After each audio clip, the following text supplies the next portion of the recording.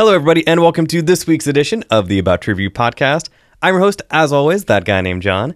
New episodes drop every Wednesday, so make sure to like, subscribe, rate, and review the show on your podcast platform of choice. You can also follow the podcast on all forms of social media at About to Review, Facebook, Twitter, Instagram, and YouTube. If you go to abouttoreview.com, you can find full show notes and links to all of the guests. And also go to abouttoreview.threadless.com if you want to support the show and get a t-shirt. On today's episode, I am once again joined by returning guest Ian Dinsmore from Drunk Sunshine. Welcome back, sir. Thank you so much. And today we're going to be talking about, because it is the first episode of 2018. Aha. This will be a 2017 retrospective. I love it. And similar to last year's retrospective, we're going to be talking about movies that fall into three categories. Mm-hmm. The goodest of the good. Mm-hmm. Spoiler alert, goodest is not a word. The baddest of the bad. Yep. And the ugliest of the ugly films of 2017. I'm most excited for that. I think most people are. I thought about starting with those, but I was like, no, it is a good build-up to get to the ugliest of the ugly films. Yeah, and there's some really ugly ones this year, too, so that'll be fun. It was pretty rough. Yeah. So that will be on this episode. Before we get into that, of course, we have to go to the theme song. Let's all go to the lobby. Let's all go to the lobby. Let's all go to the lobby to get ourselves a treat. Yeah! Let's all go to the lobby. Yeah! Let's all go to the lobby. Yeah! Let's all go to the lobby. Yeah! Let's all go to the lobby.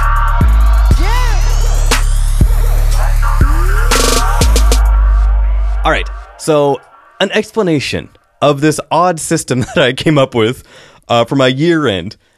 As Ian and I are both members of the Seattle Film Critics Society, it is the time of the year when everybody puts out their top 10 lists for 2017. Why would I want to be like everybody else? Well, I mean, it would add some structure and stability. Well, maybe, eventually. But that is not currently how I do things. Instead, we're each going to talk about 3 films in each category. Now, the goodest of the good, those are the top 3 films that we really enjoyed, that gave us the most, feeling, or that we just felt the most about. Now, some of these, dear listeners, they might not be the Oscar frontrunners. They might not, be those choices, but these are the ones that for us were those top 3 good films, the best of the good films. Yeah. Now, the next category gets a little bit weird. The baddest of the bad. Uh-huh. The way that I have to explain this again is these are 3 films that we either were excited for, that did not live up to the hype, or that were they had a chance to be good, and they just could not get there. So they are the best of that group, so the baddest of the bad. Yes, that sort of makes sense. Kind of, sort of. Yeah. And then, a lot of those to choose from, too, to be honest. That is true. And then the ugliest of the ugly, of course, are the movies that we warned you about, that I either talked about on a previous episode. If there are any movies that I have not talked about on an episode in 2017, then Ian will go into more of why that qualifies for one of the categories. But the ugliest of the ugly is the most self-explanatory. Yes. So, so Ian will start with his goodest of the good, but before we do that, kind of a look back on 2017. You were on the board for the Seattle Film Critics Society. How did you feel about this year being our first year as an official critics society? Give us your take on that. Yeah, I mean, I think we were kind of flying by the seat of our pants, and I think we Very probably much so. should have been. I mean, it took so much work from so many great people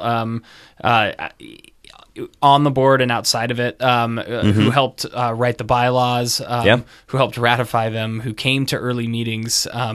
Those people are too many to name, but they know who they are, and they did such a wonderful job helping to form this group. And we had a couple initial meetings. We had kind of our first one with the whole entire crew, which is immortalized in a photo somewhere on the internet. I think it is the profile picture for oddly enough, do not think it is the one for the Seattle Film Critics Society. Well, that's all right. We'll find it somewhere. It's if we all look very I think pensive. Mike. I think at Should I See It, I think it is his banner picture on Twitter. I see. So- And that's perfect as our president. Exactly. To have that up there. But it really was a lot of fun. I mean, I love to see all the participation that we had with the nominations and then the voting for our 2017 kind of best of winners, and had a ton of amazing films to choose from this year. And Yes. I think we chose very wisely. I mean, most of places, we can bicker if we want to. But, I think for the most part, we did a really nice job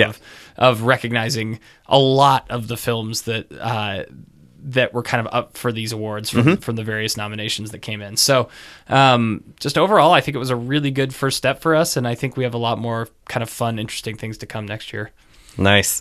Yeah, I agree. This year, it was awesome to be part of the process and to see it from those very first meetings almost 2 years ago. When there were only 10 of us in the room kind of going over these things, to then see kind of where it led to. And as the announcements were being made on social media, right, and we had the actors retweeting them, we had some of the directors like Sean Baker from Florida Project retweeting and thanking his cast. That was amazing to see. And so especially in our first year, our first official year, because last year we definitely got some good press last year. Yeah, of course. Barry Jenkins, shared a few things, and that was really cool. This year, it felt so much more legitimate. It did. So yeah, that was really cool. And I think moving forward, we're gonna be a powerhouse. Yeah, we're gonna be consistent. We're gonna continue to grow, and that's gonna be a really cool thing. And hopefully we can just get kind of deeper and more ingrained in the culture of film in Seattle, and start to kind of build a larger community out of it. I think that's really exciting. For sure. Cool. All right. So now that we talked about the 2017 awards season, so, and what we will do is we will each give our own 3. Because if we were to go back and forth each time, that would just get ridiculous. Yes. Totally valid. So you will give your 3 goodest of the good of 2017. You can do it in any order. I put a loose order to mine. But so if you want to go 3, 2, 1, you can. If you just want to talk about 3 and they're all equal in your eyes and there are no tops, you could do it that way. That's kind of how I do my list. Okay. I can't rank them against each other except for my number 1. So I'll talk about the other 2 and then get to my number 1. But sounds good. Go for it. Let's just dive in. So I actually did publish my top 10 of 2017. So definitely go check that out. But and where can they find that? They can find that at drunksunshine.com. Perfect. Which would be great. Or if you're following me on any social media, at Ian Dins, DINS on Twitter is a great place to find it too. So let's start with number 3. It's not number 3. Tied for number 2, maybe. Yeah, exactly, you can do it that way. And that is that's the film I, Tonya. Nice. And this is a film I've seen kind of start to show up on some critic lists at the end of the year. It didn't really have as much what should I say? I guess kind of awards buzz as maybe it deserved. Yeah, it was kind of weird because it had such a limited, even now in January, by the time this airs, the rollout for this has been really weird. It has been. It rolled out in one theater here in town for a weekend or 2. I think for just for not even for a full week. No, they didn't even play the weekdays, which was very odd. And on their social media, they are definitely good about announcing the cities. Yeah. But the fact that on their social media, they will show a new poster and be like, Boston, San Francisco. Oh, sure. And they're only naming 5 cities at a time. Yeah, exactly. Is kind of weird. It has been odd. And I wish there was more buzz around it because the film is really an incredible kind of genre mashup that really works for me. It's directed by a guy named Craig Gillespie, and he is not exactly a guy with a killer track record of films that would have made you think, oh, this is going to have the kind of verve that Casino and Goodfellas have in many ways. He did films like $1 Million Arm and Mr. Woodcock and Lars and the Real Girl, which is a very small budget indie film with Ryan Gosling. And Anyway, he just doesn't have a bad track record. He just doesn't have one that kind very well known, or one that really even screams out like he had this kind of stylistic integrity that shows up in this film. And I really think what it is a really interesting portrayal of Tonya Harding by Margot Robbie. And her mother is played by Allison Janney in maybe one of the best performances of the entire year. I really hope she shows up. And also Sebastian Stan shows up as Jeff Gillooly, who is the Winter Soldier. And like I didn't even know that until the end of the film when I kind of looked him up and went, oh my God, it is. Yeah. And all of these casts, all the cast is just perfectly represents the people from this real life kind of tabloid conspiracy. And it's so amazing how buffoonish it is, and how well executed Gillespie kind of shows that or how well executed it is as a film, because it's really hard to show stupid people still committing the crime, but very stupidly. I don't know, like they still went through with this very elaborate plan, and all this kind of stuff, and it quote unquote worked. Yeah, and but they all have very conflicting stories, and they even point that out throughout the film during the interview process that all of their stories are different. Well, and it goes to show you that this was not some big mastermind plan. A couple people talked about something. Exactly. A couple other people acted on it. Then the other people did not know about it. Right. Like it bounced around so much. So of course, nobody got the same sentence, and nobody got the same because nobody knew what was that plausible deniability that you would want in a heist or anything like that. Literally, none of them have that. None of them. Like they're like, oh wait, what happened? Like the fact that she got the call, from a panicked Sebastian Stan being like, it happened, he did it, and she was like, what happened? Yeah, what are you? Who did it? About? When? Like. That was pretty incredible. Who did what? Anyway, so that I'll put that as my number 2.5 or whatever. But definitely go see I, Tonya. It is hopefully you can see it before it hits on demand or comes out on Blu-ray. I mean, with how limited the rollout has been, I would not be surprised if they get picked up on a streaming service within a couple of months. Yeah, I just feel like if it had some huge rollout, they would probably just wait for the DVD in a few months, but with how sparse it has been, I feel like there very well could be some conversations, in the background being like, all right, keep it in some select markets, and then we'll hit a streaming service in January. And I think it also could depend on if this has any Oscar buzz outside of Robbie and Allison Janney. I mean, they very well could both get nominated, and then all of a sudden, then it might that could force their hand. And late January, you could see this film anywhere. So hopefully, fingers crossed, that happens, because it is much better than I think the trailers can even lead on. It was one that I was not super excited about when I was like, all right, same. I remember it happening.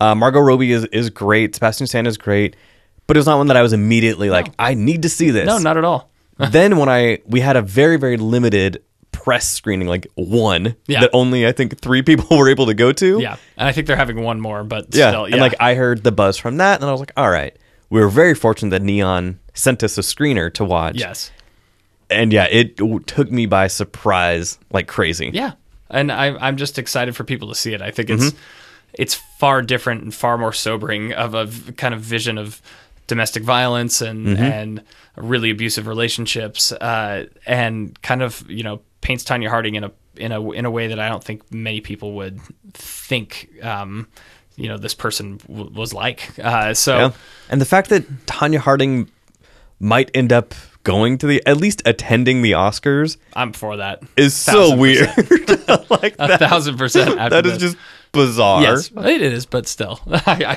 think that would be a lot of fun, actually. Okay. All right, I'm going to dive into number 2.2 or whatever. All right. So I'm going to go with off of my top 10, which is actually 12 list, Get Out. Okay. And I think it's something that we may talk about on, many podcasts, many other lists throughout, and it's showing up in every awards. Every award, like bucket that you can think of. Every city that has been announcing awards, Get Out is on there somewhere. Yep. It might be in a weird category like comedy for the Golden Globes, but I feel like because they arbitrarily split up the nominees that they have to put it somewhere. It's very silly. Yeah. The Golden Globes just try to get everybody to their party. So Pretty much. yeah. Yeah. I don't put a lot of stock into who they nominate, to be quite honest, but sometimes they get it right. And Get Out's nominated, so whatever. Yes. Yeah, but I was just going to say the same thing. It seems to be winning different awards at every different like Critics Society and things like that, which is great, actually. I think that shows the range of the film. And, we don't really need to rehash what Get Out is. But suffice it to say, Jordan Peele is... I think anybody who watched Key and Peele, who knew who he was from the Mad TV days and other places, knows that Jordan Peele has impeccable comic timing. He's a very good writer. He's a really good improvisational actor as well. He's a really, really gifted like caricature artist in many ways. So he's very good at that. And when you started to hear him talk about what he wanted to do, he has a real love of horror and the horror genre. And he thinks it has a lot of places to go that Hollywood just doesn't use. But it also allowed him to break in to kind of the Hollywood elite circles with a very low budget. This is like, it was nominated for, I think, the Gotham Award, so it had to be under 20 million or something like that. I really think it might have been under 10. Oh, wow. Yeah, I thought it was something like 7 or 8. Let me see if they posted on Box Office Mojo. Yeah, absolutely. And 'cause I know it was under 20. Yeah, and while you're looking at that, I mean, quite honestly, it is really only takes place in one location. I mean, outside of a couple apartments early in the movie, and it's very possible that. Okay, so I just looked up Box Office Mojo. Which I only recently realized that there's a Seattle connection to Box Office Mojo. Yeah. I had no idea. Isn't it like one guy? Yeah. Yeah. Weird. Anyway, so the production budget for Get Out, now a little inside baseball. And again, Ian went to film school, so this is old hat for him. But a lot of times when people hear production budget, they think that was just what went to film the movie. A lot of times that includes the marketing. Oh, that sure. includes so much other things. So the production budget for Get Out, $4.5 million. Yeah, okay. I thought it was really low. That is insane. Yeah. Even for a smaller studio like Blumhouse, something like that, 4.5 is still really low. So the fact that he did this, and not only that he came out with this last February. Yeah, February is when it was released. And it has been on the tip of everyone's tongue for a year almost. Is huge. It is, and it's a massive hit. What did it end up making? 200 million? 175.484. Yeah, I'd say that's a success. So and of that, the foreign was only 78. Oh yeah, because it had such a limited foreign release because a lot of foreign markets they're not going to pick this up. No, and I think Jordan and the other filmmakers, they knew that. They probably understand that, yeah. But still, making 80 million on the foreign market, which is probably just the European market. It's still a lot. That includes the Canadian market. Yeah. That is a ton. That's a lot. Yeah. Wow. So actually, also worldwide 254. Yeah, but it's an incredible success story, and it deservedly so. I just rewatched it again recently. And I'm still so impressed by all the things happening in every frame. He has kind of drenched each frame in symbolism. His satire is, in many ways on the nose, but it doesn't really need to be subtle. That's not the point. And I think actually wearing it on the sleeve of the film is actually a great benefit to it, because what he's satirizing is just stepping outside every day. Yeah. I mean, that's he is satirizing reality. Yes, exactly. So he did a great job of kind of taking his horror influences and applying them in really interesting and fun ways as well. And I just think he deserves a ton of credit for what he put out there. He got really wonderful actors to be a part of it as well. Absolutely.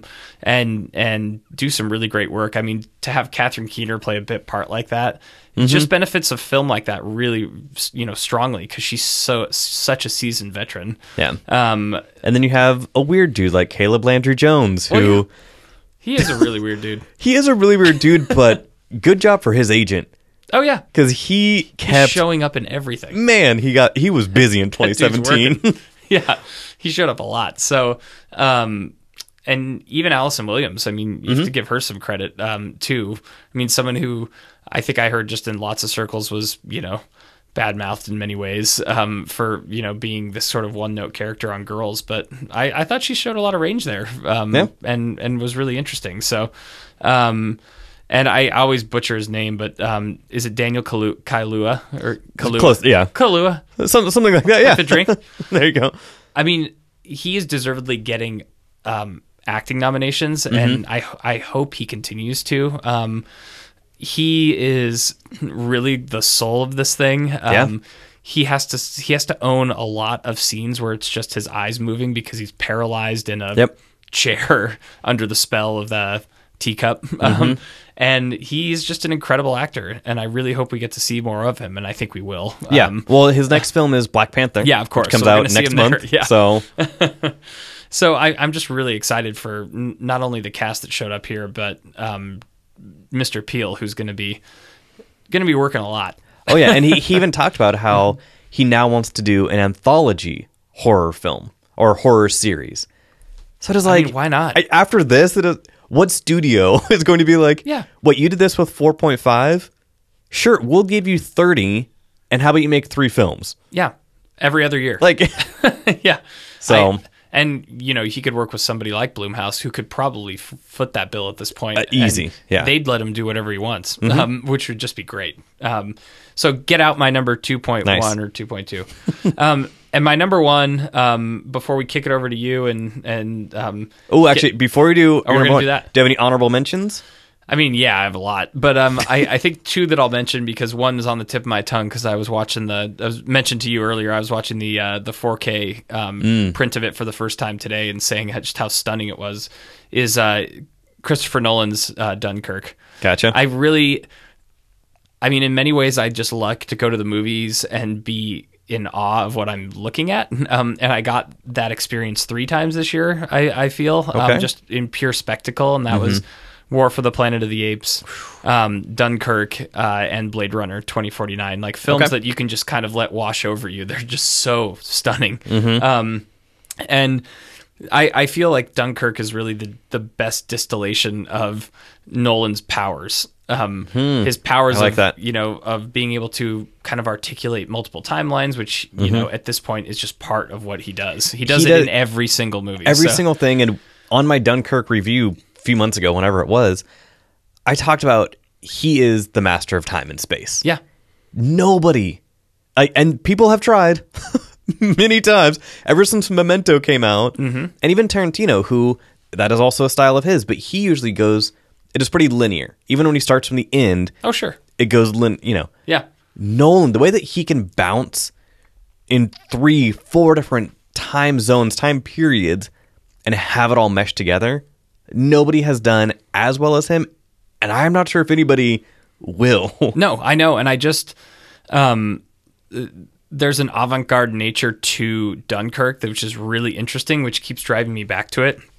I just really love the way he decided to approach it in almost a wordless kind of prologue that is essentially 15 to 30 minutes of very little dialogue. I mean, even when he is presenting the other 2 timelines outside of the mole, which is the beach timeline of the men escaping the beach, there's very little dialogue beyond Tom Hardy saying, "My fuel is good." It's very kind of boilerplate flyboy dialogue, and then very boilerplate, we are leaving England to come get the guys in France. Like very, very limited. And I really love how he approached it that way. I mean, I think it's really interesting. There's some really incredible shots of the men on the beach trying to kind of reckon with being blown back by U-boats and all this kind of stuff, where you just hear Hans Zimmer's score just kind of swallow you up. And I really do think the payoff is his best payoff by far. Even Interstellar, a movie I'll defend to a point, tried really hard to layer on the emotion, and then really struggled to pay it off at the end. This movie doesn't struggle to layer on any emotion, and then to me, it is just inherent. potentially the most iconic shot of his career at the very end of the film with Tom Hardy and his plane on the beach while the Churchill speech is being read over him. Yeah. It's certainly the most iconic shot of this year, in my opinion. Wow. And I really admire the movie. And in terms of big, giant, boisterous movies, there's just nobody who does it better right now. Okay. Nice. And then my second honorable mention is Greta Gerwig's debut feature, Lady Bird. Okay, now this is surprising because that is your honorable mention. I was pretty sure that was a lock for your best of the year. Well, I mean, it's on my longer best of the year. You wouldn't let me do 10. Nope, no. I would not. We got a lot to get through. So, okay. I think Lady Bird is basically a perfect movie for what it's trying to do. I really do think it is. We were my wife Brittany and I caught the end of The Edge of 17 today, which I've seen a bunch of times, and is a very comparable movie in many ways to this. But I still think Lady Bird does a really kind of impeccable job of really showing what it's like to be in a particular time and just not be able to see outside of your tiny little bubble. I mean, it takes place in the exact year I was a senior in high school. She listens to the exact type of music I listen to. She is a bit more precocious and a way bigger, jerk to her parents than I was, but they have a much different family dynamic anyway. You sort of feel the economy kind of enveloping her parents and just adding that layer of sort of dread on top of them. But she just has a really natural warmth with her actors. I feel like, Saoirse Ronan is a really brilliant actress who can somehow play 17 just totally flawlessly still at this point. And totally lose that accent that she has in real life, which is still incredible to me. It took me a minute because when Mike was on the episode talking about Lady Bird, and I was like, oh, Saoirse Ronan, blah, blah. And I was like, I wonder what she has been in before. And then I started looking through and I was like, oh, I've seen her in a bunch of things. I just had no idea. She's been nominated for 2 Oscars. Right. And I was like, oh, this is her? She's 25. Yeah.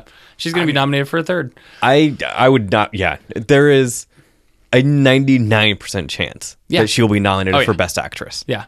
And deservedly so. Yeah. And there's just very tiny moments in Lady Bird that I really, really admire that are kind of sprinkled throughout and a really, really interesting and kind of funny glimpse into her college years at the end that I found really kind of heartwarming and hit a little close to home in a few ways. Oh yeah, just to this movie had a little overboard. Had all the feels. Yeah, and Greta Gerwig is just it's very reassuring to have 2 of my 5 films that I'm mentioning here be brand new filmmakers. Yeah. And a person of color and a woman as well, and just how reassuring that feels. It feels like Hollywood can't help but get it right every once in a while. And I mean, so they have a lot of work to do, but I think 2016 was a big eye opener. 2017, I mean, it has been used for the past year, but 2017 was the year of the women. Oh, sure. So I really hope, which is why it was so disheartening to see the Golden Globes with not a woman and not a person of color nominated for Best Director. Nope. It was like, really? No, in all of 2017? I know. So I really think that this year, the Academy, they have to take notice of that. They have to take stock of it and realize, okay, yes, the old white male stuffy crowd is still there. They will be there for at least another 20 years. Mm-hmm. What is changing? Yeah. What type of young filmmaker? It's like Jordan Peele, I mean, is still, quote unquote, a younger filmmaker. Yeah. He is 40, I think. Yeah, that's a young filmmaker. So compared to decades look at Ridley Scott, who is like 900 years old. Yeah, exactly. Do we need to nominate him for his movie? No, we don't. No, he's just making movies forever. Pretty much. Yeah. So okay. So Lady Bird would be my other honorable mention. So should we drum roll it to the number 1? Oh, it's a very faint drum roll. Right. But my number 1 for 2017 is Sean Baker's The Florida Project, and this is just a really, really starkly original film that I just didn't kind of expect to see. And it for those who haven't seen it, it follows the story of Mooney, who's played by Brooklyn Prince, and in what I believe is the Seattle Film Critics Society best youth performance of 2017, and deserved every accolade. Yep. And she's wonderful in it, and she lives with her mom in the Magic Castle, which is a tiny little motel, basically on the Magic Mile on the way to Disney World. There's a bunch of these crummy weekly hotels, weekly rate hotels that are painted like bright blue and pink and yellow and stuff, and essentially it's just a slice of their life. Kind of showing us the dynamic of the families that live in this place. Willem Dafoe essentially plays the super and the manager of the Magic Castle. And who also won the Seattle Film Critics Society Best Supporting Actor. Yeah. Which confused me only because I was like, Best Supporting Actor, okay. Like I was kind of surprised because, I mean, there was not really a Best Actor in this role. Like in this film, like he was pretty much the only significant male that's person. True. Yeah, but we've had that debate and amongst the folks in the society, and I would imagine he'll still show up as supporting actor. I think so too. It was interesting because I completely understand that, especially with the dynamics in the film. I mean, it really is the movie through Mooney's eyes, and trying to understand what's going on around her and her 2 to 3 friends that kind of filter in and out of her life. Right. And he's just always sort of there, kind of hovering around as this, kind of hopeful presence in a lot of ways, keeping an eye out for these kids, trying to do whatever he can to help the parents who are anything from, really hardworking, waiters and waitresses to, bus drivers to, then Mooney's mom, who is kind of a mess. grifter and a mess and probably a drug addict and maybe a prostitute. And there's all this kind of stuff, and you just don't really know because Mooney doesn't really know. Yeah. And so you start to catch glimpses of all of these things, and the full picture really crystallizes near the end of the film, and it's really heartbreaking. But at the same time, Baker is very empathetic to these people, and he truly seems to love the kind of setting, because it is very beautiful in many ways. The cinematography of this film, absolutely stunning. It really is. His color palette, his choice of shots. Absolutely. One of my favorite, like you were talking about one of your favorite shots of the year, is Tom Hardy on the beach. Seeing the kids sit in front of the ice cream stand. Oh, yeah. You have this huge ice cream cone-shaped building, bright, brilliant blue sky behind them, 2 kids sitting there. Like, that image will stick with me for a long time. It was just gorgeous. Yes, and I just think with what a year 2017 has been, the Florida Project is a perfect kind of distillation of a lot of feelings that I think a lot of people have had, and to come out of the theater with like a sliver of hope for the crummy conditions that a lot of our people in the United States live in, and a little more empathy is a good thing. And that's why the Florida Project has stuck with me, and that's why I hope more people will see it, because again, that's a movie that got buried early in the release slate, this is a real struggle with a lot. With the late season Oscar avalanche, is a lot of these better films get lost. So hopefully, if we can, do our part to give it a small boost, that would be wonderful, because I think people will really connect with it. Nice, I like it. All right, so those are your 3 my goodest of the goods for 2017. So on to mine. Woo-hoo. So my loose list. My number 1 is my number 1. Like that one is set. It's locked. So the first one I will talk about is a recent one that, again, I cannot get out of my head in the best way possible, and I want to watch it again all the time. So it is a movie that just recently came out, The Greatest Showman, starring Hugh Jackman, Zac Efron. All right. First of all, it is a musical, so immediately it has me hooked. But unlike last year's musical, La La Land, which sucked, it's it gave me a little bit of the feels when it came to musical, but I was just so done with the movie by the time it ended. I walked out of the theater just meh. The Greatest Showman, from beginning to end, just kept punching me in the feels. I listened to the soundtrack all the time. Yeah. It blew me away. And again, this is a first-time director doing a movie that, when you look at just the production value, massive spectacle. it is crazy what he was able to do in this film. And when you look at just recently, Hugh Jackman on his Instagram page posted the audition that Keala Settle, who plays the bearded lady, he posted her audition. Chilling.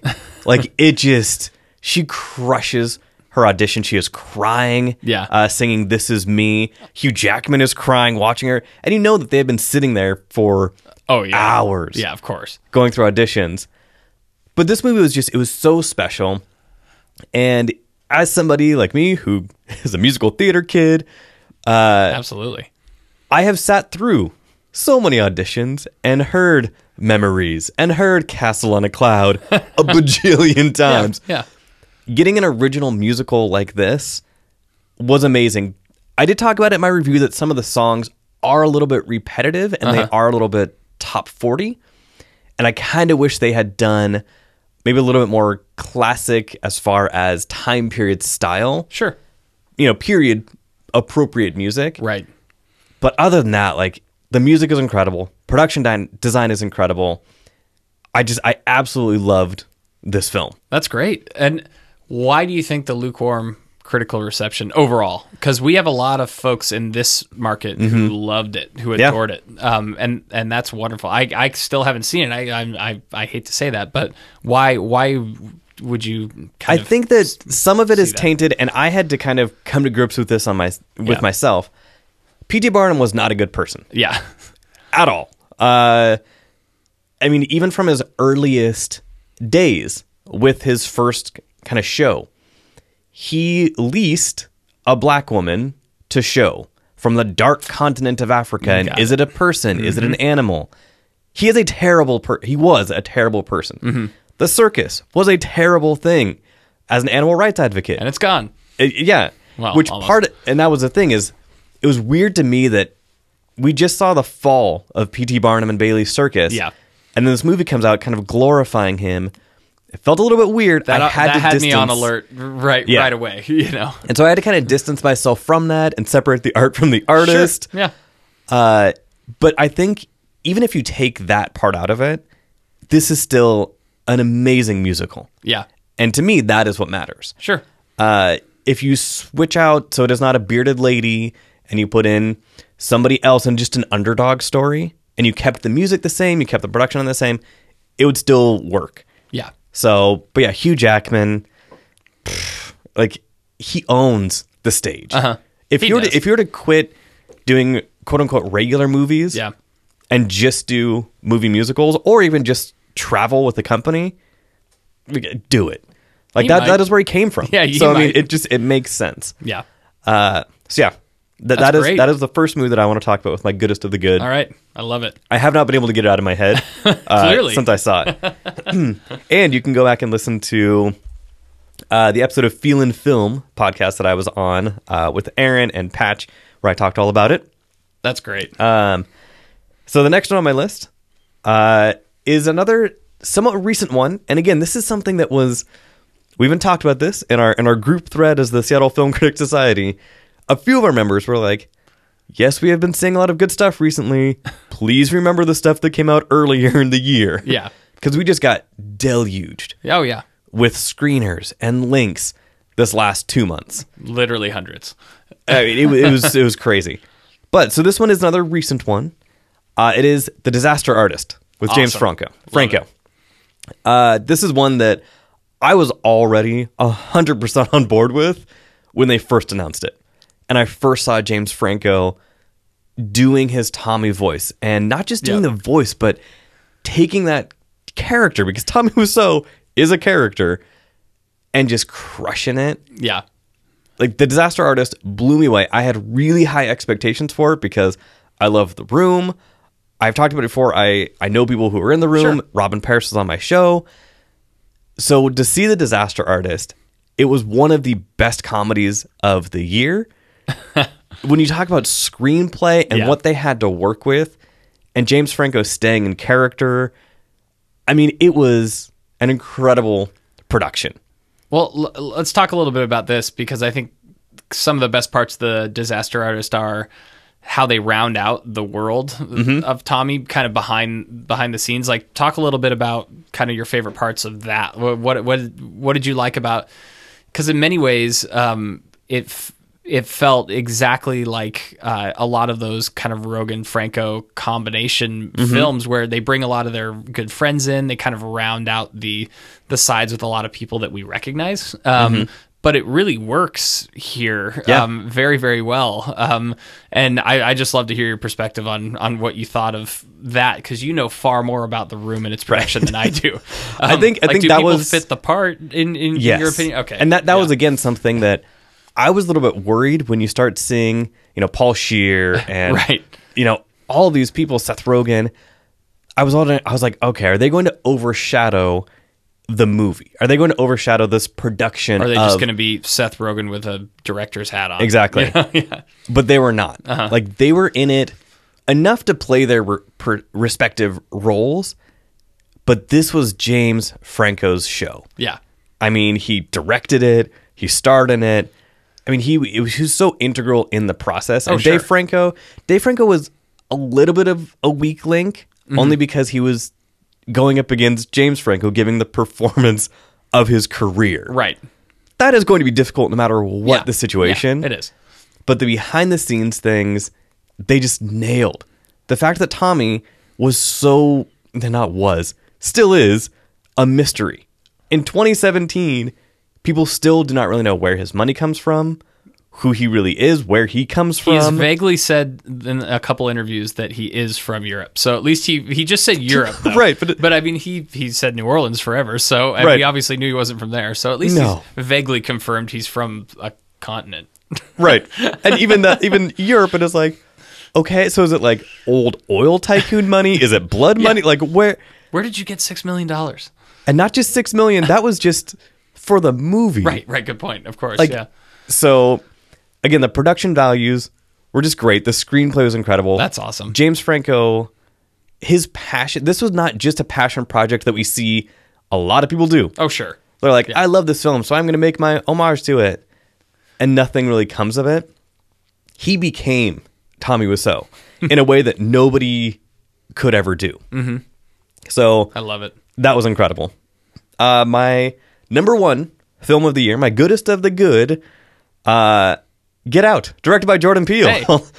So again, this is a film that came out in February. Good thing we didn't talk about this beforehand. Yeah. And it just, I'd been thinking about it this whole time. I've watched it several times since then. I recommended it to so many people because of what it means. Yep. And not just from the black perspective, not just from that, but just from the entrepreneurial perspective, from the independent filmmaker perspective. I mean, he did something that was absolutely incredible in a way that nobody had done before. Yep. So, yeah, huge respect to Jordan Peele and everybody involved. We talked a little bit about Caleb Landry Jones, who is just so creepy and He is. So weird. He's barely in it. And but barely he's in just it. So creepy. Yeah. And those imagery, Yeah. the imagery that we were talking about, with iconic horror imagery, the shower scene in Psycho, Jason has a bunch of them. Daniel Kaluuya sitting in the chair, that steady shot of him just crying, Yep. will go down in horror movie history. Oh, absolutely. Like, that will be on the reels that they show, like, little clips of forever. Like, it was tremendous. Yeah, it's a fact. And and sinking into his chair into the sunken place. Yeah, I mean, and the sunken place is just part of the zeitgeist at this point. I mean, it's what it hasn't left since February, and it's still used in Ben Carson is still stuck in the sunken place. Of course, so exactly he is, along with the rest of the GOP. But that's Omarosa maybe is not in there anymore. We're not sure yet. Yeah, I think she is. She's still probably. There. She's an agent of the sunken place at this point. But yeah, so that was absolutely incredible. I forgot to give my honorable mentions before my number one. Whatever. A couple quick ones. So, War for the Planet of the Apes. Yep. I mean, an absolutely tour de force of a movie. Coming out of that movie, from our press screening, I turned to one of the studio reps and I was like, okay, so I'm going to go watch Schindler's List to cheer up. Yeah, seriously. I mean, this movie is dense. And I say that even though there are oddly comedic moments in this that are really well done. Yeah. But almost a little bit too much. They really ride that line. They do. But this, I think fairly deftly, to be honest. Yeah. Yeah. It's pretty hard to have kind of a purely comic character like they do in the film just show up halfway through and sort of be the relief. But he is a character, actually, I think is more organic to the story than I think I initially thought upon multiple viewings of the film. And I actually ultimately think it does work, but it the first time I saw it too, I was like, we're going to bring in a wacky sidekick, but he's not as wacky as you think. Not as wacky. And one of the only awards that we handed out this year that really bothered me was that Andy Serkis did not even get nominated for Best Actor. I nominated him. So did I, and I know a couple of other people did, but come on, like what else does he have to do to get that respect? So War for the Planet of the Apes, absolutely. Logan, Logan was a tremendous film that I have told people out and recommended to people, even if they're like, oh, I don't really watch the X-Men movies. Who cares? It doesn't matter. It really does not. Do you know who Wolverine is? Yeah, do you know who Wolverine is? And do you Professor like X. movies that are very similar to old school Westerns and everything? Just go. So that one. And then my last honorable mention, Step. What, you get 3? No, you know. this is your show, so. Step, the documentary about Baltimore high school girls in a step competition. Absolutely loved this film.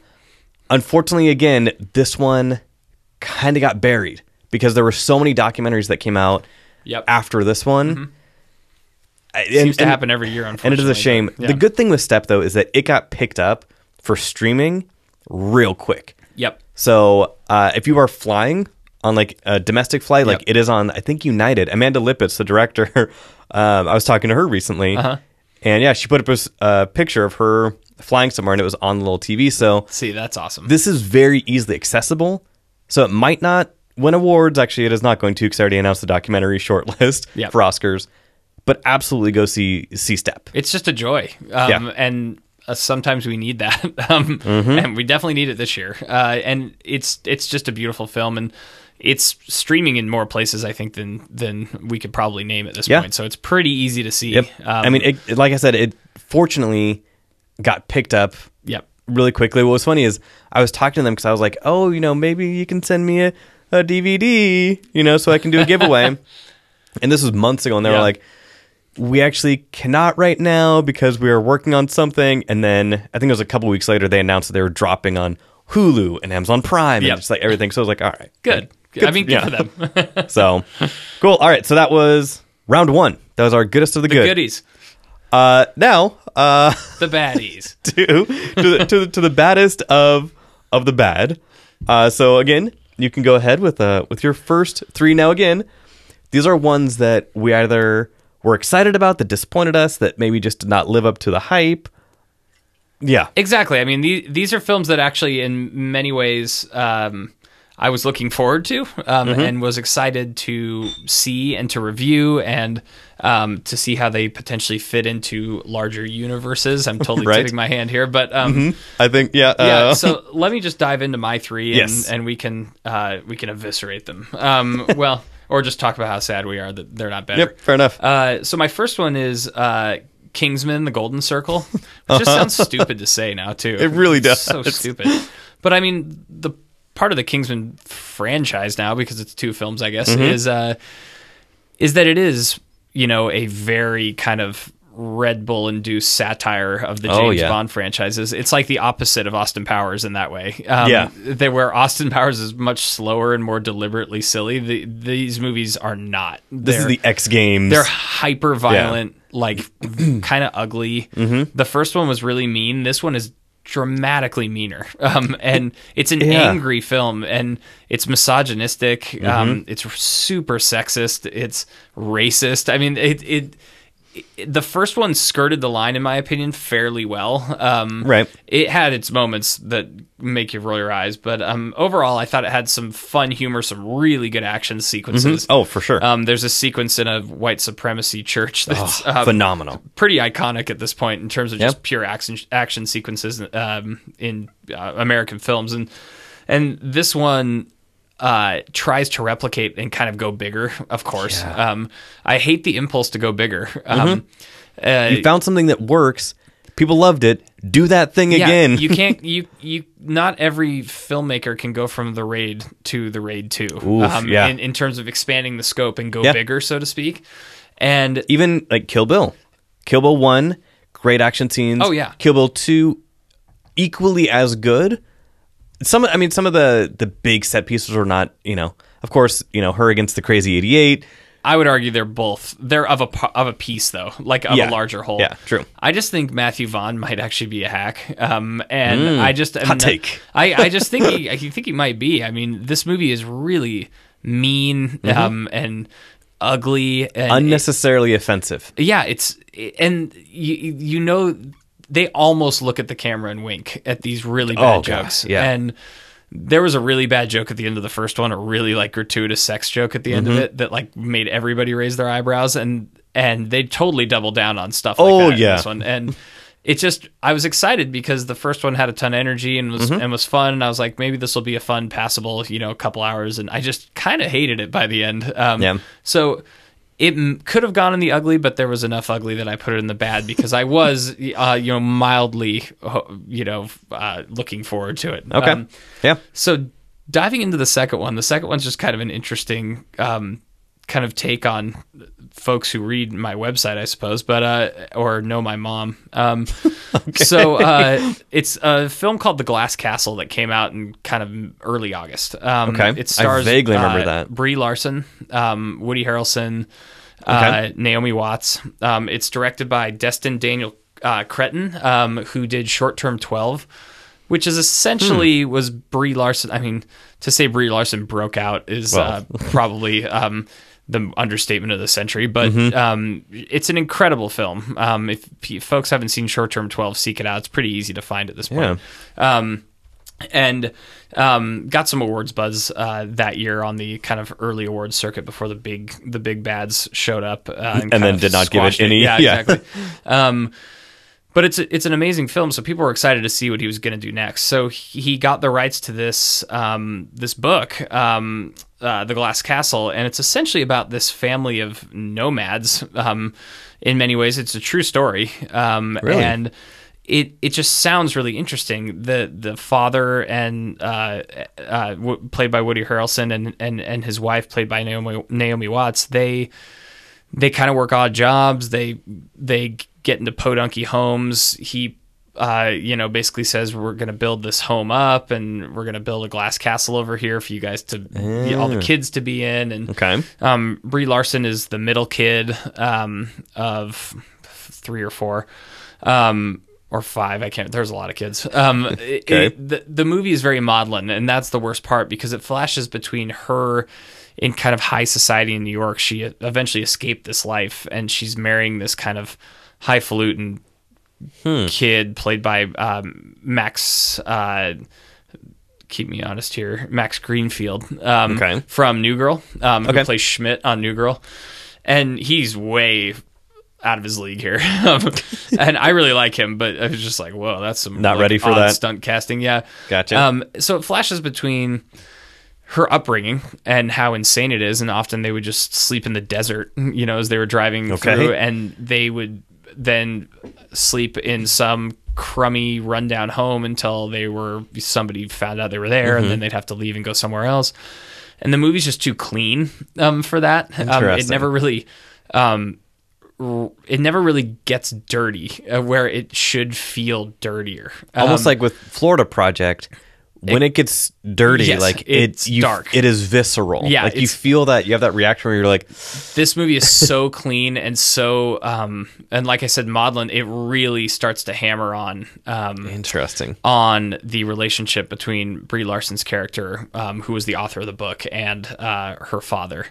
And so when she's living in New York in the kind of present day, it's kind of the 80s, her parents are homeless people in New York. So they've kind of followed her there, and they just live on the street, and they essentially live in an abandoned apartment building.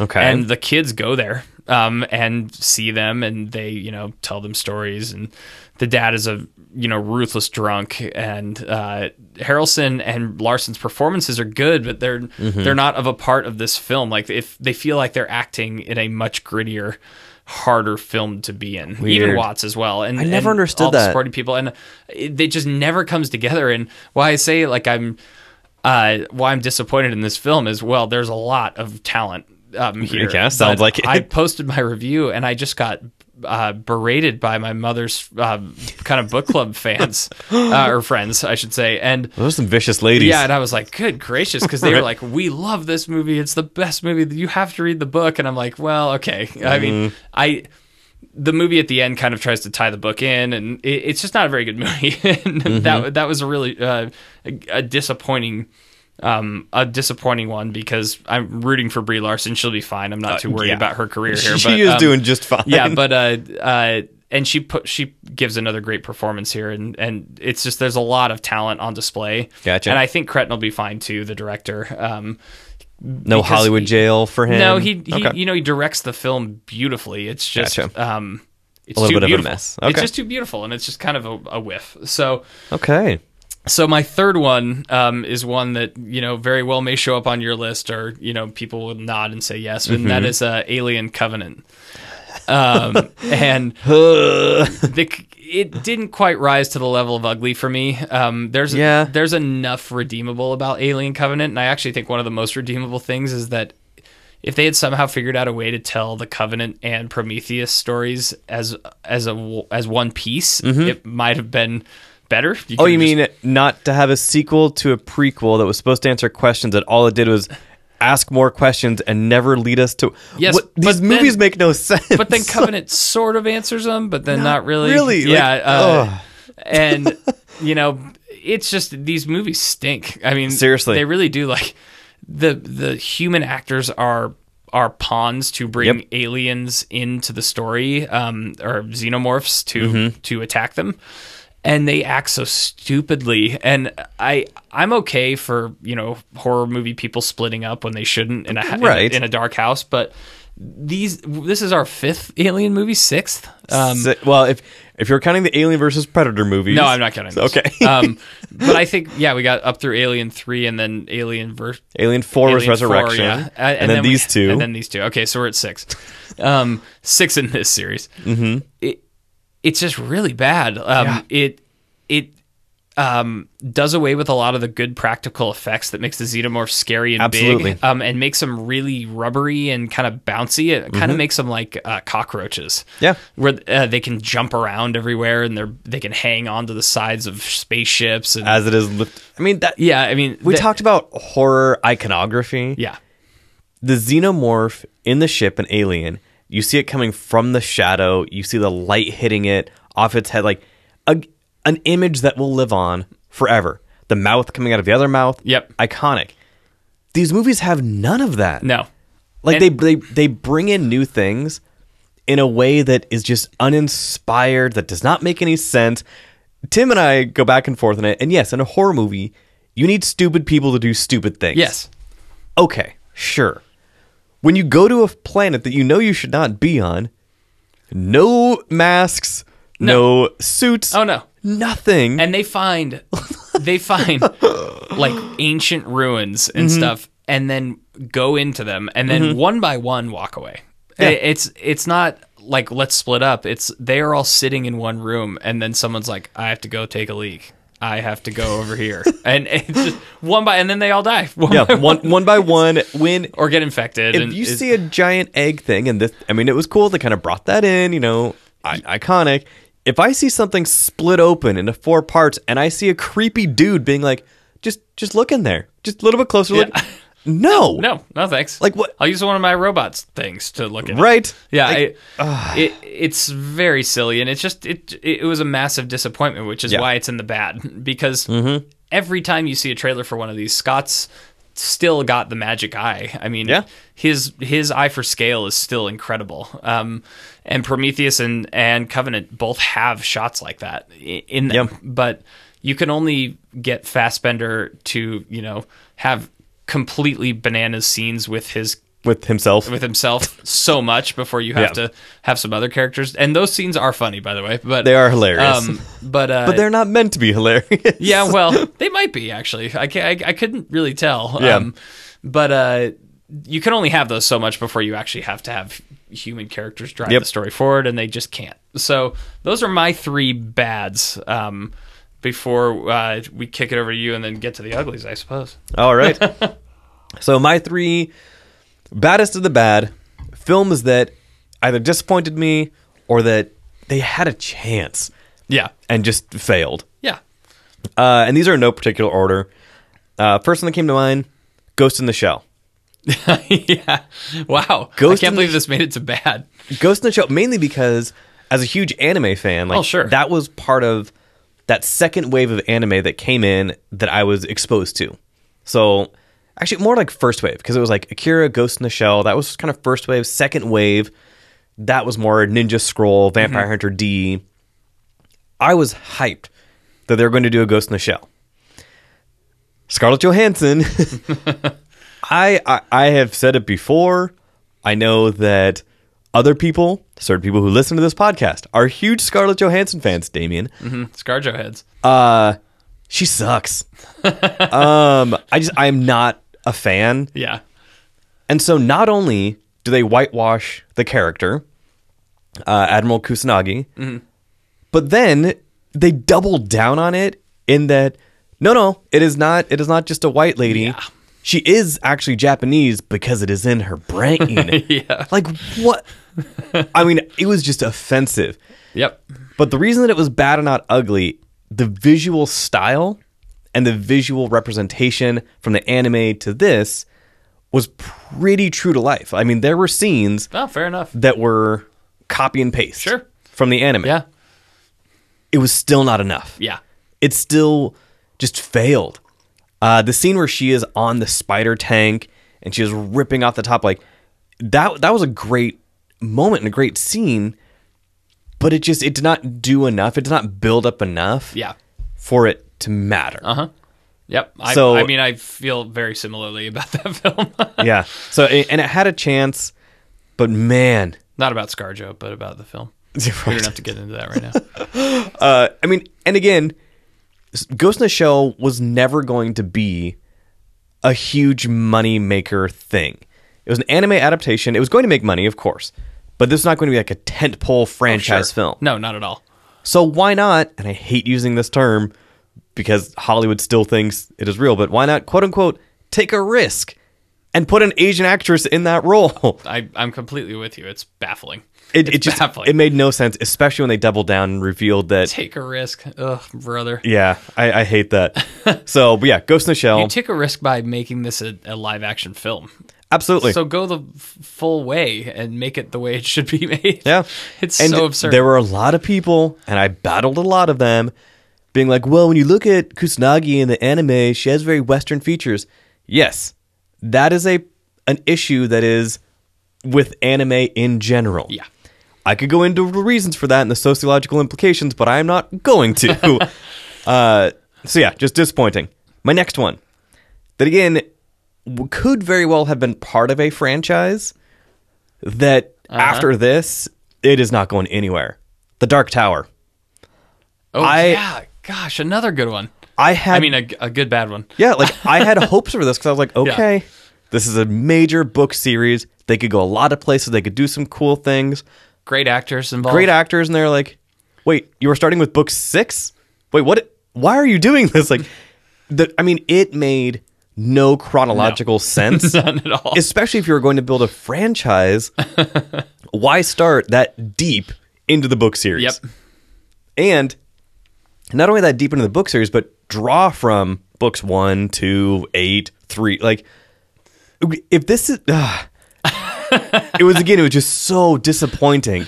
It's so boring, too. Yeah. For a movie that's like 80 minutes long. Mm-hmm. It's like, what the heck is happening in this movie? It was a short film. I remember at that screening, all of us came out and we were talking to the studio reps, and all of us kind of looked at our phones for the time. We were like, wait, that was it?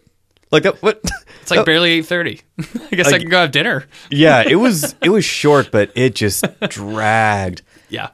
And this had the potential, because they talked about this was going to be the launching point for a TV show, and they were going to do this. Nope. No way. This is dead. This is not going anywhere. And then my last one for bad, and this one hurt the most, I think, Justice League. Oh, you put it in the bad. I put it in the bad because it was just, I thought after Wonder Woman that they learned some lessons. Mm-hmm. And they did, because they reshot a lot of this. Yeah. Too bad they learned them while making it. Exactly. That is part of the problem. It was like, yeah. DC still does not have that Kevin Feige person like they do in Marvel, where he was like, here is our phase 10 films. Like, nobody, DC is like, oh wait, this worked? Okay, we'll throw in some of that. Yeah. And wait, what about this? And this character worked? There's no roadmap. No. Yeah. And it was just a mess of a film. Lame and corporate as that sounds, they need one. If they want to succeed in this superhero landscape, they have to. Well, especially with any comic book writer worth their salt. Yeah. Talk to your coworkers. Talk to your boss. Figure out where the storyline is going. And if you are doing a contained storyline, a 12-issue maxi series, okay, is it going to play into the other ones? And if so, you will work that out. When they relaunch with New 52 and all of these things, like, there were 30 connected books. So they can do it in the comics. For whatever reason. On the cinematic side, nobody is stepping up to the plate and being like, cool, put it on me. Kevin Feige put himself in that position, and he was like, I'm living or dying by this roadmap. Yep. Oh, and look where they are. $1 billion franchise. So Justice League was just so disappointing. I have a glimmer of faith moving forward because I feel like they kind of get it now. And I think now that Zack Snyder is no longer going to be involved, right, they can go some different directions. But man, like, I left that movie sad because it was just, it hurt the most. So that was my baddest of the bad. Yeah, I love it. So fun. I did not write down any honorable mentions for bad because that would just be ridiculous. No, it would. Yeah, it would be. So there's no honor in this. No. In these sections. So rolling right along into the ugliest of the ugly films of 2017. Right. Mr. Dinsmore, what you got? All right, let's do this. I have 3. I wrote the Transformers one down here, but I'm not going to talk about it. Whatever. It just doesn't feel like on their 5th entry we need to touch on Michael Bay and what that's become. But I'm going to start with Valerian, City of a Thousand Planets. Man. I still have the comic book around here somewhere. Valerian's in so bad that How Did This Get Made, the wonderful podcast about bad movies, has already done one about Valerian. Oh, yeah. And they did it quick. Oh, yeah. Like the last month. This movie barely just came out. It's Luc Besson, who I feel like the entire film community roots for. Like, this guy's got to have something left.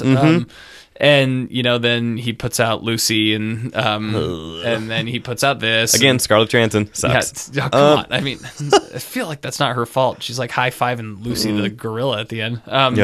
But this movie is impossible to explain, other than to say it is a 2-hour-plus independently produced sci-fi epic that has weirdly one of the best prologues I can ever remember in a sci-fi film. Like, really well done. Tons of great visual effects, like a really interesting narrator. Like, you can tell it's going to be kind of fun and kind of silly and popcorny, and Yep. they're going to go in a very certain kind of visual direction that's very beautiful. And by the way, the visual direction doesn't really stagnate. It actually is pretty beautiful for It the is entire stunning. film. Yeah. There are a Absolutely lot of stunning. really interesting alien planets. There's all these kind of interesting characters that they create and kind of races of aliens that they create and everything. The human race in the movie, however, are horrific. Two just cardboard actors. Yeah, it's so bad. And Rihanna shows up at one point and gives one of the most unintentionally hilarious death monologues of all time. Oh, It's so bad. It is awful. After she like morphs into like a blue mushy pod or what, Yeah. something, like it's so funny. This movie actually should see it because it's one of those movies that does venture into the so bad it's good. Yeah. But it is so long that it actually kind of dilutes a lot of the so bad it's good pieces of it. Here's a hot tip. Anybody who wants to watch this movie. If there are human characters on the screen, fast forward. Oh yeah, you honestly can. I mean, realistically, they're the weakest parts, mainly because Cara Delevingne and what is dude's name? I don't know that. droopy-eyed Super, weirdo. aka droopy-eyed weirdo. He was in the Asylum type movie. I didn't write down Dane DeHaan. Dane DeHaan. Dane DeHaan. I didn't write down any of their names because There are some of our local film critics who are Dane DeHaan fans. He is We are not two of them. new. He is hot garbage, and the two of them together are just so bad. Oh yeah, it's Clive Owen and Ethan Hawke show up in this movie. Oh yeah. Oh my god, I forgot about that. Yeah. And Herbie Hancock. Now Herbie, that one at least kind of made somewhat Some vague sense. sense, I guess. But this Rutger Hauer shows up in this movie. yeah. I'm just reading the IMDb With cast list. this is what we were talking about before, where James Franco did a passion project for the disaster artist. Yeah. Honored the source material, made it his own, created something truly Bassan unique. did that with this comic as well. This was his passion project. In the comic book that I have right over there, he talks about how he grew up reading Yep. these tales. And so, I mean, he has wanted to make this film forever. He incorporated some of the... When you look at some of the old comics, you can see things that he used from there in Fifth Element. Yep. Because he has wanted to make this movie for so long, and he finally got the chance. And man, did it just fail miserably. Oh god. It's- But the visual, like I voted for this in Best Production Design for the Seattle Film Critics Society Awards because I was like, look at the practical effects. They are phenomenal. Oh, they are. The whole montage of them meeting the aliens and it skipping through time, Yep. tremendous. And then just the two main characters are awful. Well, there's that really interesting kind of scene where he's in the desert, but he's Yeah. using these glasses to Yep. see and he's going in and out. It's really interesting. like stuff. the visual Yeah. styling of this movie. I said it on the episode that I reviewed it. One of the most visually stunning films I saw all year. Yeah. Like absolutely amazing. Like that VR/AR space that he went into. It was phenomenal. It was. Just And it's baffling. terrible. It's called The City of a Thousand Planets, which still makes me laugh every time. And I know that has to do with the comics, but it does. It still Yeah. it still makes me laugh. Okay. Okay, my number two ugliest of the ugly is George Clooney's Suburbicon. Yes. Thank you. Yeah, a truly awful film, and really kind of putting a bow on Matt Damon's horrible 2017. Man. Four movies. Yeah, Suburbicon is supposed to be, and it was originally written by the Coen brothers way back in In the the day. 80s. Yeah, and Clooney and his writing partner kind of punched it up for now. Punched it up, maybe punched it down. Yeah. Maybe just punched it. I don't know. Just punched it. But it's supposed to be like a kind of skewering of the creation of suburban life and sort of the 50s creation of suburban life. That is what the original was supposed to be. You can see the veneer of the original kind of around it a little bit. And there was going to be some sort of mob tie-in, and it was going to disrupt this suburban life. And you could see the sort of makings of the Coen brothers version of this movie. Clooney decided to add a really, really ham-fisted critique on race relations and Not the even police. not Even critique, just the view of it. Yeah. There's one black family in all of Suburbicon that moves in, and they're just sort of there. We never really learn who they are or anything, and then people start berating them, and then the police get involved, and they, the house gets the police, quote unquote, get involved, aka do nothing. No, they just stand there, and it's very on the nose, and it's it's like aggressively. It's aggressively liberal to the point of making any actual liberal person roll their eyes. Like, this is not what we think. To the point where it's so bad. I was offended. Yeah, watching this movie because I was like, awful. This is what you are like. Again, even if with the best intentions, showing that this black family next door has done nothing wrong. They're upright citizens, and yet they're getting bricks in their houses and horrible things. And murderers have gone on next door, and nobody seems to across the backyard, and nobody seems to care. I get it because he's white, but man, like it was just it's so bad. So terrible. It's not funny. It's not insightful. It drags on and on. The performances are weak, all over the place. Yeah, they're just. It's a baffling production. You can see where it could have been something. If the Coens had taken it. I mean, if you had taken he's out... doing like a really lame Coen impression. Yeah. Like, he really is. Absolutely. Like a really lame one. Like, just take out the black family or keep them in there, develop them into something. But they were, like, it was just 100% unnecessary. It did nothing except, quote unquote, reveal the ugly truth of society. No, shut up. Like, it was just dumb. If they had gone, like, the mob route... Because all of that stuff was somewhat interesting. Because he gets in too deep and then has to do this and this and this. It's serious. It felt like Clooney looked at this and was like, this could be a serious man. Yeah. But it had none of the nuance or anything of that film at all. Obviously dealing with different things, but still, a very similar aesthetic in that way. Yeah. So yeah, that movie sucked. And my third ugliest is Justice League. Oh, come on. Which I've talked about enough on this podcast and tortured enough at this point. Please stop. He's already dead. Right. But it's just a really terrible movie. And it was skewered in the editing room, and I understand they tried to save it. I don't know if I want to see the Zack Snyder version, but I kind of do, just to see, like... Is it that much worse than the garbage that they ended up releasing? It cannot be. The fact that... Okay, so the reshoots with the terrible CGI mustache, that is one thing, sure.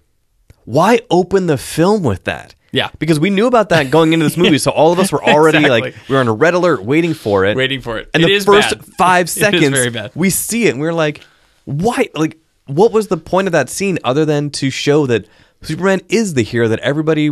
wants and deserves and needs? But it was like, okay, that was your opening scene. You showed us just how terrible it was. Like, and I think the worst part about it is we just talked kind of glowingly about how bad Valerian is, but how kind of assured the direction is for even though it's bad and it's largely screenplay and casting. And costumes for the most part, but overall, it's a really kind of lavish production. Yeah, he knew what he was doing from beginning, middle, and end. So muddled in that way. There's nothing lavish about it. The colors are muted and kind of ugly and messy, and they smush together, and that's been Snyder's aesthetic a lot. I get it, but when you see what Patty Jenkins did with Wonder Woman as a singular character, none of that aesthetic shows up until the last 25 minutes when she's fighting the God of War. But before that, it's very color rich and very dense, and there's a lot happening in the frame. I feel like Justice League is a lot of people standing in front of green screens making really poor wisecracks, and it just didn't work for me, and I really despise it. Well, and the color palette, that you mentioned, you can see in the middle of a fight scene when Superman's suit goes from really dark to then you can see when Joss Whedon takes and just cranks it up to 11. You have these bright blues and bright reds. Yep. In the middle of the same fight sequence that obviously was chopped and screwed a million times over. But at one point when Superman is flying down to fight Steppenwolf after dropping off a building with refugees, that we never see. I forgot about Steppenwolf. Right. And as he is like He's so mad. flying down, he was like, you guys are still dealing with him? And you're in the middle of a battle? Like, first of all, nobody can hear you. Like, Superman is not the wise-cracking person. Like, it was just... Steppenwolf. Yeah. He was such a bad villain, too. It's just incredible. Yeah. I can usually excuse bad villains because there hasn't been any good ones in any of these superhero movies for quite a while.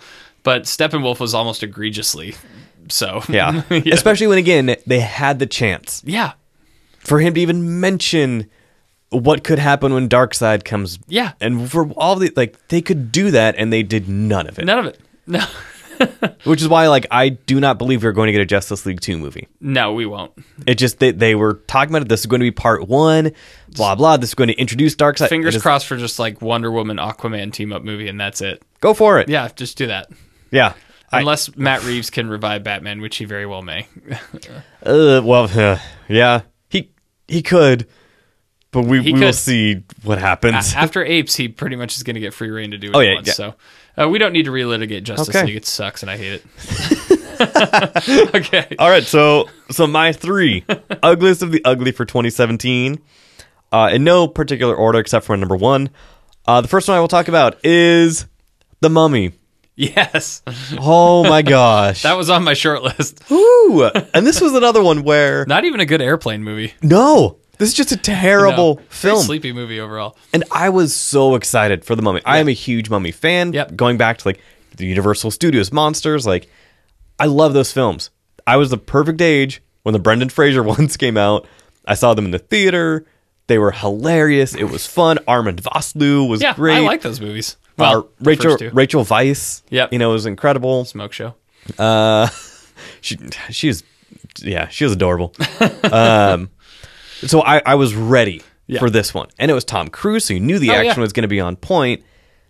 It was. Then the movie happened, and oh my gosh, they did some interesting things so with the Mummy, as far as like Yeah. kind of reviving some of the soldiers. Yeah, that's true. And how she kind of came back. But essentially, and normally I don't go into spoilers on this show, but this movie came out a while ago, and it is hot garbage. So essentially, he defeats her by making out with her. Yeah. That was the plan. That's very Cruisian, by the way. Right. Like, of course, that was probably in his contract. I gotta kiss somebody in this movie. 100%. And it was just like... He's also like 25 years his love interest senior Ugh. in the movie as well. It's just so gross. The movie Yeah. stinks too. It's just so again, a movie with such a muted color palette. Yeah. It's so For gray. something like... Yeah. That might work. Go back and watch those Brendan Fraser ones. yeah. Love him or hate him. They're those bright, were bright, fun, beautiful, yeah. like fun family type Bouncy. movies. Yeah. Exactly. This is just a slog. Ugh.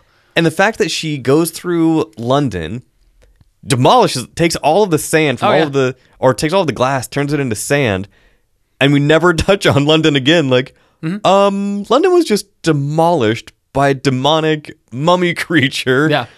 And We forgot Russell Crowe too.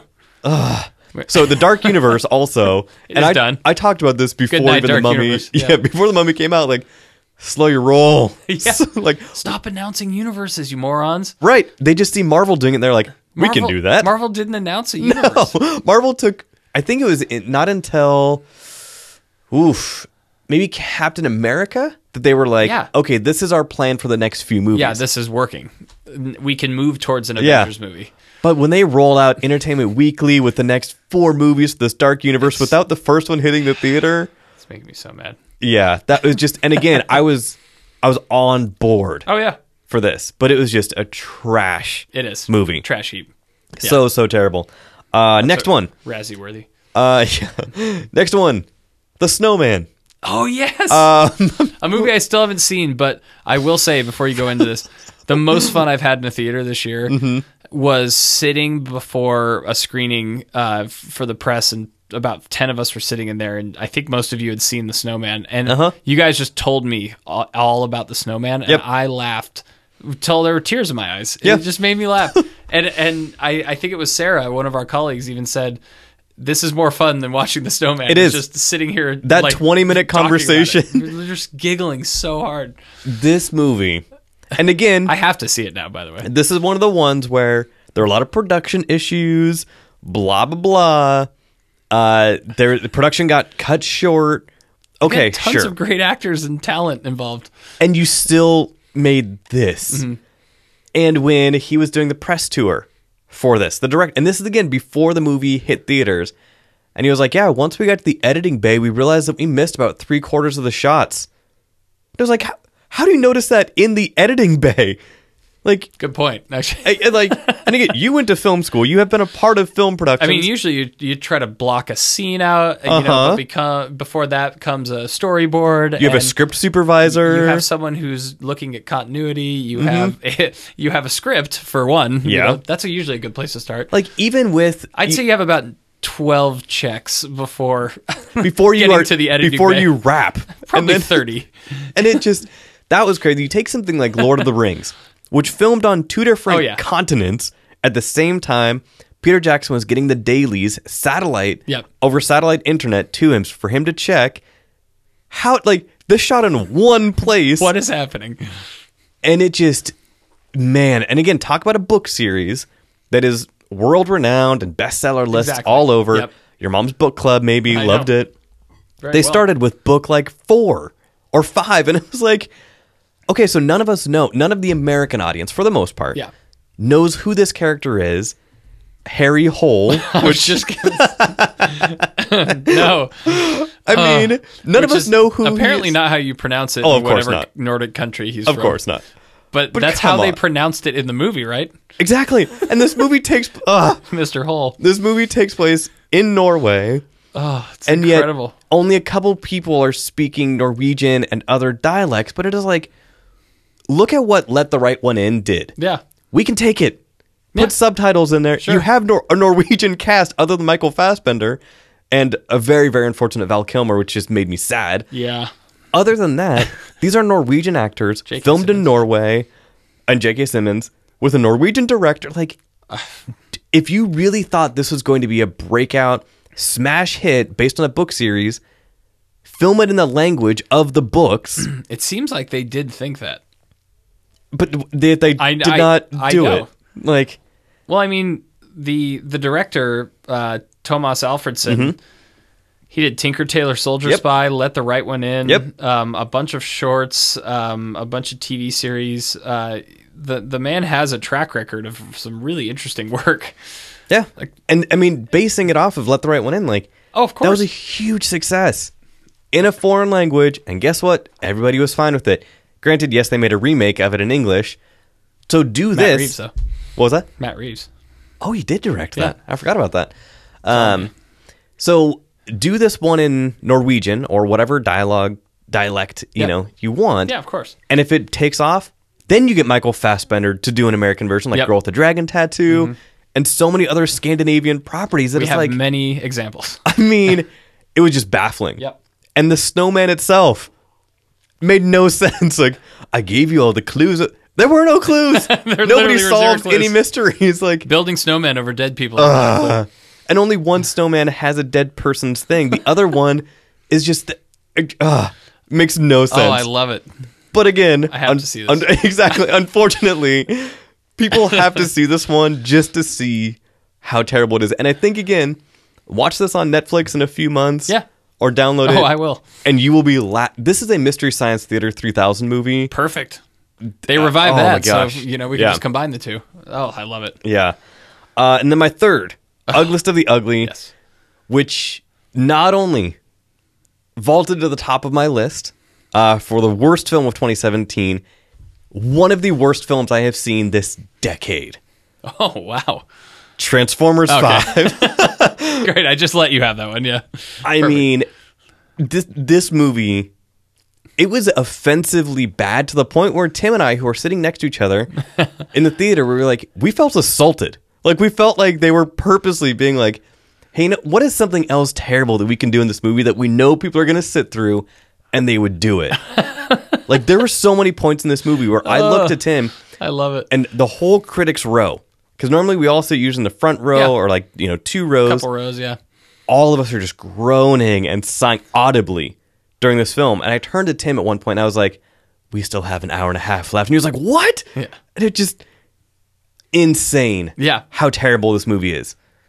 I mean, I mean, I always give credit where credit's due when people try to back up Bay as this, crazy kind of visual auteur, and he does have his defenders, and they are more than allowed to defend him. But there's something about his just kind of misogynistic and angry and ugly tendencies that just I've never been racist obscenely racist tendencies that he gets away with in these Transformers movies, and I don't understand. I can't defend the fact that he makes shiny robots look cool and spin around and stuff. I just don't care. I just don't care. And I get it. Like with the first one, how we talked about the prologue for Valerian and the City of 1,000 Planets, which is tremendous.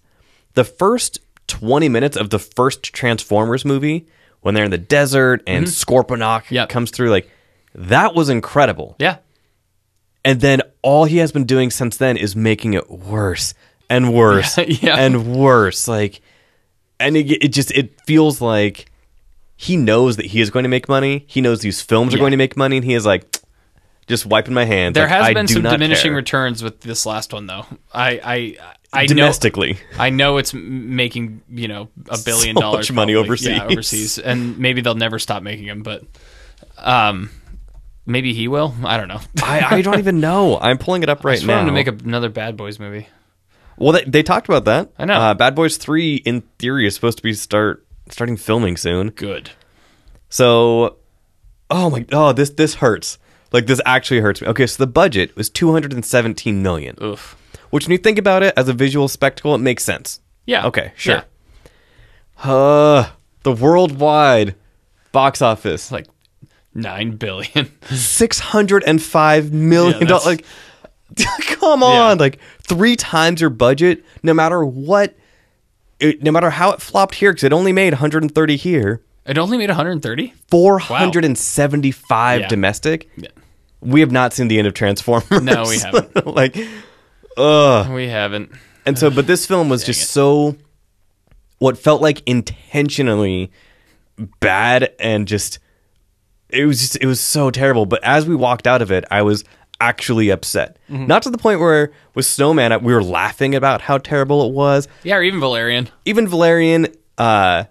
With The Mummy, we were like, what happened? Like, we were trying to figure it out. Yeah. Transformers, we walked out, all of us, we were just mad. You know what happened. You've seen enough of these. Oh, okay. That's the point, right? You're mad because you had to sit through the 5th one. They've been doing this crap for years at this point. Yeah, they really have. Nothing in the film makes sense. No. It tries to go so many places, and it... Is Bumblebee still one? Yes. I don't think I've seen a Transformer since the second one. Consider yourself lucky, my friend. Revenge of the Moon or something? Revenge of the Fallen? Oh, yeah, that's right. Dark Side of the Moon. Dark Side of the Moon was the 3rd one? Or the 4th? I don't even know. No, that's how many Pink Floyd albums are we in now? Right. I mean, come on. Yeah, Ummagumma was one of them. Yeah. Animals. It just... Yeah. It was so just offensively bad that it is inexcusable. He's the worst. Transformers The Last Night. Worst movie of 2017. Worst movie... Honestly... The worst movie that I can even remember in a very, very long time. This is so good. This is so good. Just absolutely it's a good terrible. way to end the pod, just you melting down. Right. You break your microphones, that's it. And there are so many... It's a good way to end 2017, quite honestly. Oh, yeah, just burn it to the ground. Burn it to the ground. Just burn it all down.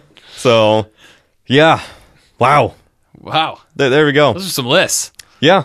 So, we made good time. That was like an hour and a half. Oh. That was breezy. Take that. So now we're going to go over our top podcast. 10 lists. Oh, no.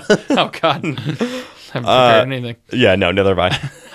So, all right. So, a quick recap of your top 3 goods. Go for it. Top 3 goods. I, Tonya, Get Out, and The Florida Project. Excellent. And mine were The Greatest Showman, The Disaster Artist, and Get Out. Your top 3 bad. Top 3 bad. Kingsman, The Golden Circle, The Glass Castle, and Alien Covenant. All right. Mine, Ghost in the Shell, Dark Tower, Justice League. So good. And then your 3 ugly films, not including Transformers. Not including, even though I wrote it down. Valerian, Suburbicon, and Justice League. Okay. And my top 3 worst, Snowman, The Mummy, and the worst film of all time, Transformers. And again, this is not a movie where...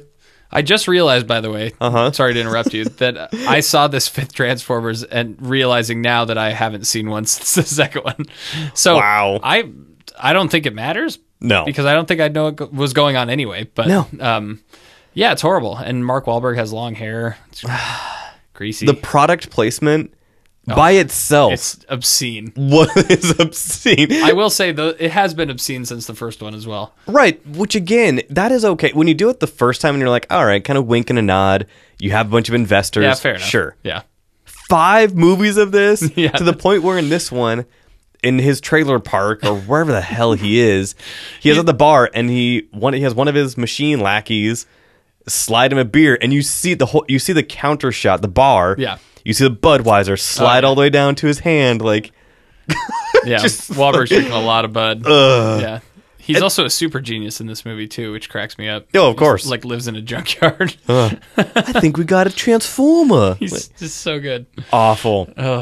I mean, there will be bad films Oh, yeah. of each generation that go down in infamy that people mock and whatever. Plan 9 from Outer Space is one of the best terrible films. The Room is the Citizen Kane of bad movies. Yeah. Nobody should ever go back and watch Transformers The Last Night. Oh, no. No. Just I think there might actually be worse Transformers movies, but I haven't No. seen the other ones, so Nope, I don't know. they're Okay. not. All right. No, this is it. Okay. This was absolute. Anthony Hopkins is in this for no damn reason Oh. other than he wants a check. Yeah, he is in it. Wow. I can barely remember it. Yeah. Okay. Wow. All right, cool. So those were our lists for the goodest of the good, the baddest of the bad, the ugliest of the ugly, 2017 edition. Oh, that was fun. It was definitely a lot of fun. I like that. Again, before we started recording, Ian and I were talking about. I like that I feel. After doing this now for a year and a half, I now have some annual traditions. Yeah. It's like the Yeah, No we're there Shame now. November. We have done one of those the past 2 years. This is now our second goodest of the good, baddest of the bad, ugliest of the ugly. It's great. So I like the branding of it, even though I it love makes no sense. And every year, I'm probably going to have to explain it. Just like on every episode, I have to explain the rating Really, system. the only one you have to explain is the baddest of the bad. Yeah, that Well, one. we can come up with a new name. Yeah, we can work on that. The disappointed of the disappointeds. I don't know. Yeah, Well, we'll get there. we can workshop that. Yeah, yeah. Excellent. All right, so Ian, where can people find you and your musings on the interwebs? Yes, they can find me at drunksunshine.com. They can follow me on Twitter at Ian Dins, D-I-N-S, and on Instagram at Ian Dins, D-I-N-S. Excellent. Yeah, you do a bunch of reviews. Yes. You are incredibly knowledgeable when it comes to the film scene. You have been involved in multiple productions. You know your way in the biz with indie flicks, and yeah. So I definitely appreciate your knowledge when it comes to that. Well, thank you. It's been really fun. I can't wait to do this a bunch next year. Oh, yeah. Oh, it is definitely going to happen. Excellent.